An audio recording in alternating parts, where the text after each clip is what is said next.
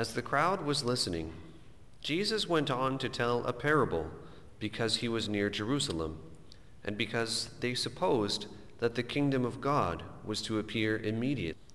So Jesus said, "A nobleman went to a distant country to get royal power for himself and then returned.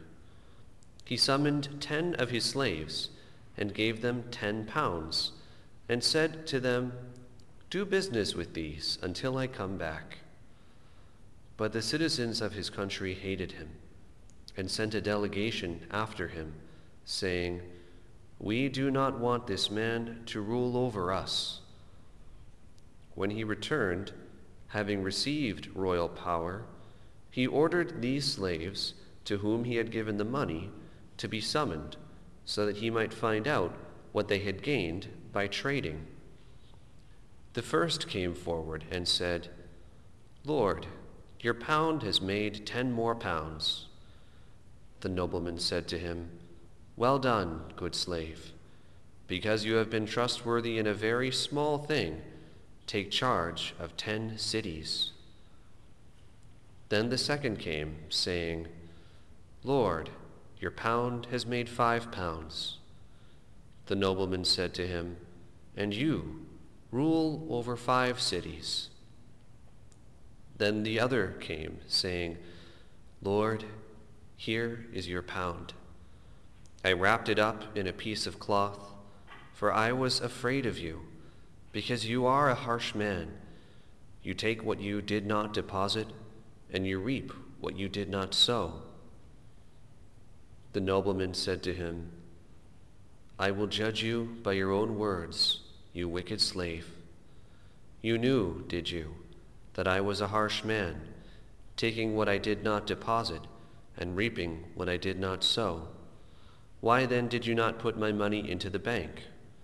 Then when I returned, I could have collected it with interest.' The nobleman said to the bystanders, 'Take the pound from him and give it to the one who has 10 pounds. And they said to him, 'Lord, he has 10 pounds.' The nobleman said, 'I tell you, to all those who have, more will be given. But from those who have nothing, even what they have will be taken away. But as for these enemies of mine, who did not want me to be king over them, bring them here and slaughter them in my presence.' After Jesus had said this, he went on ahead, going up to Jerusalem." The Gospel of the Lord.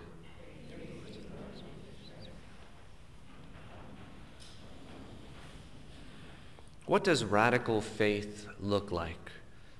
Or a radical Christian? Well, they look like St. Mother Teresa, or St. Margaret of Scotland, or St. Elizabeth of Hungary, or like the apostles who went to their death for the Lord. There's a real theme in today's liturgy about radical Christianity.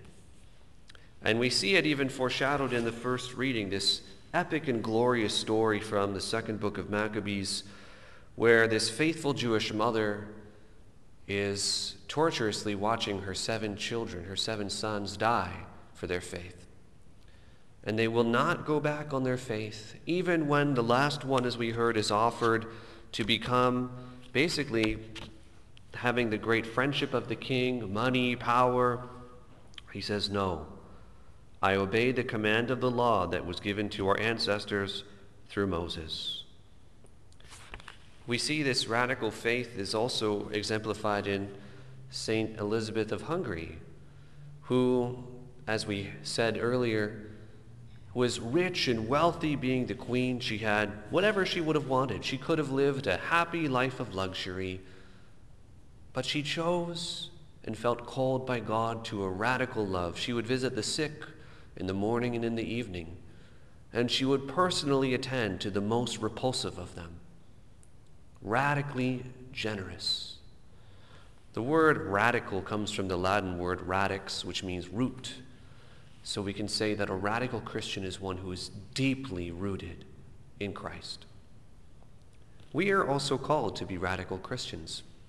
Not radical in a strange way, but radical in the sense that we're all called to greatness. I love this quote from a well-known Catholic Bible scholar, Jeff Cavins. It really touched me when I first heard it. He said that to sin is not to do the bad when you could have done the good. It's to do the good when you could have done the great. Because we're called to be radical. We're called to be radically generous. Now, radical Christianity will look different for each one of us. We may not be radical in the ways we just heard about, but we are called to be radical.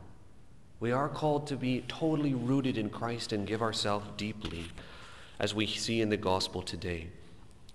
When Jesus tells this autobiographical parable about this nobleman, we know he's really talking about himself, who is soon to go to the cross and eventually raise and ascend to the Father and gain noble power himself. But, as the parable says, his citizens do not want him always to reign over. And we are his citizens. We are to use the pound, so to speak, the gifts that God has given us well, radically well, as that first one did.